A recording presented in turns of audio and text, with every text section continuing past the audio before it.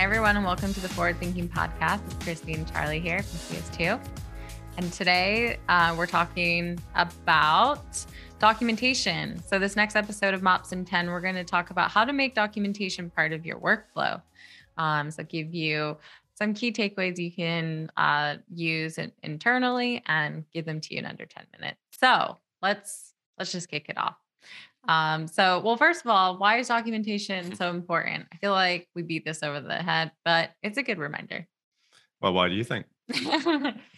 Well, documentation is just a history of, the plans for what you did. I think there's so much that goes on in our operational systems, and there's a lot of turnover at companies that you need to document things because it's just that artifact that you have to show what's been put in place.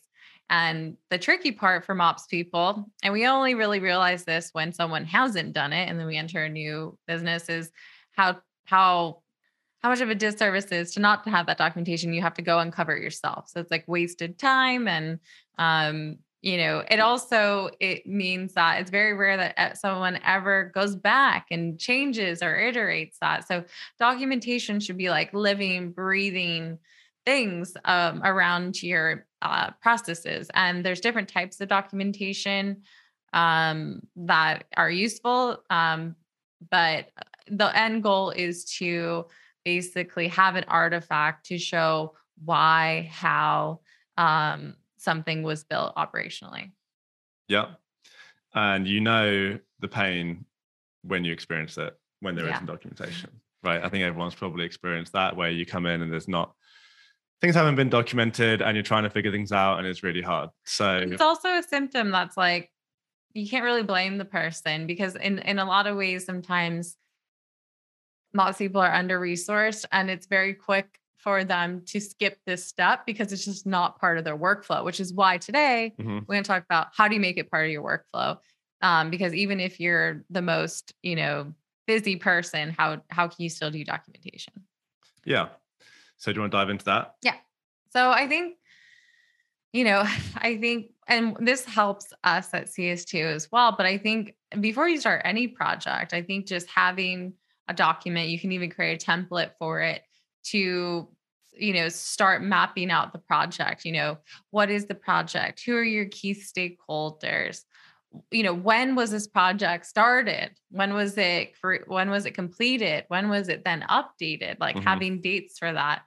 And then talking through, mapping out the setup. This could be through a video. It could be just written.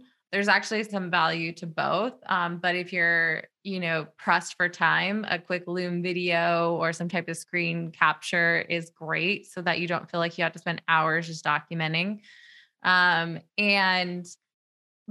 Before you even build anything, you can use that document to just map out your setup. And that could be using like a whimsical or WYSIWYG, or even just, bulleted points. This is what we're going to do. This is the objective. This is how we think we're going to build it. And then start from there. And the benefit of having that document that you're using from the beginning of your plan for the project is you don't just wait till the end to document, because at that point, you're just trying to get that project done. So sometimes when you get to the end, it's very easy to skip and just move on. So at the end, what you can just do is, update it to what's been currently done, and then clean it up. And then you have a final living artifact that you've used across the whole project, instead of having to then bear that burden right at the very end. Totally. Yeah. I think we kind of have a philosophy we're trying to instill at CS2 is that every bit of work starts with, creating a document. We have a template that we have that has all of the bullet point or like inputs that we need, like Chrissy mentioned. And then that starts off the project, kind of the why, like in the discovery phase, like what the project is trying to achieve. And then as we go through the different development stages that we have at CS2, that document builds out. And then by the end, it's actually relatively quick to just document, like finish the documentation and finalize it and hand it over to the client, as opposed to, like you said, what a lot of MOPS teams do is you just jump straight into building, doing a lot of the work, And then at the end, you go, I should document this, but then you don't have the time. So then you move on to the next thing. Yeah, definitely. And I think that, if you just keep a document nearby, you continue to copy, just make it part of like your workflow, even the smallest things, like start a new document for them. And also it just actually gets you to slow down a bit and really think about the project. And that's a key thing too. Like there's really steps to a project, right? Like if you think about that, like Charlie said, there's discovery, there's the build. And so if you are constantly like documenting all of that, it really puts you into this like framework of really taking the time and doing all the steps rather than skipping some of them. So it'll actually probably make your work better as well. Yeah. And just make it easy for yourself, right? Like spend 10 minutes, get the template ready. I have it as like in my bookmarks in Yeah. Chrome. We also have it as like a template in Google Docs. So you can just go to templates and create it. But a lot of times I just go to the Chrome bookmark, click that, copy, create the document, move it to the right folder, start writing. And it just doesn't even feel like a burden when it's just, you're doing it during, as opposed to just having to do a 5-hour documentation project at the end of everything. Yeah. And then I guess on the topic of documentation, there's like individual documents for projects. But I think also having kind of like master hub or somewhere where you have all that documentation live is also just as important. And so that'll be different for every client. It could just be a master Google sheet that you have different a workbook and you have different sheets that you have like different areas for. You could use Confluence, you could use Guru or whatever like internal tool you have in your intranet, but somewhere where you can actually have all of that listed is just important because the whole point is people can actually find the documentation after, which can be a lot easier to manage that in-house and make sure that you have that somewhere in your intranet, and then make that very public. So anytime someone starts, like they're very aware of like where it lives and how they can use it.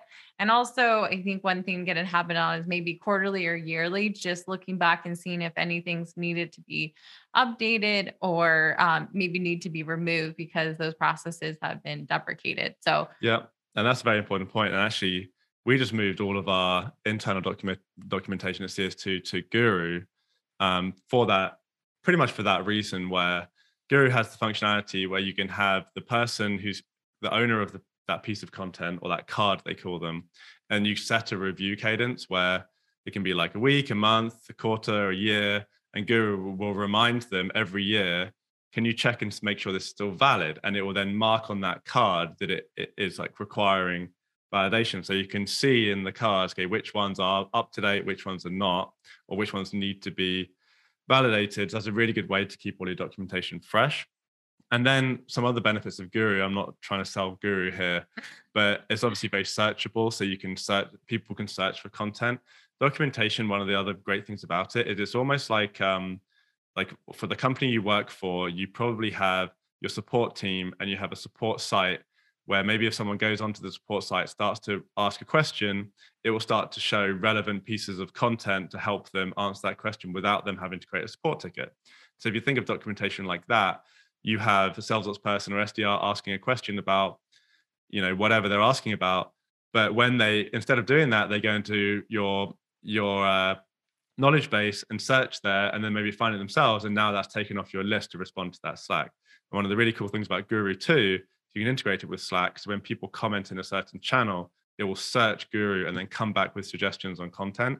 So it really is like that case deflection thing. So if you can just get into the habit of making it part of your workflow, it just pays off. And it is a tiny bit more work than not doing it, but then it's going to save you time in the future and it's totally worth it. Yeah. And if you're working on something that you don't think is important enough to be documented, you probably shouldn't be working on it. There you go. True. All right. Well, thanks everyone. Hope you enjoy this episode of MOPS in 10. Get documenting. See you next time.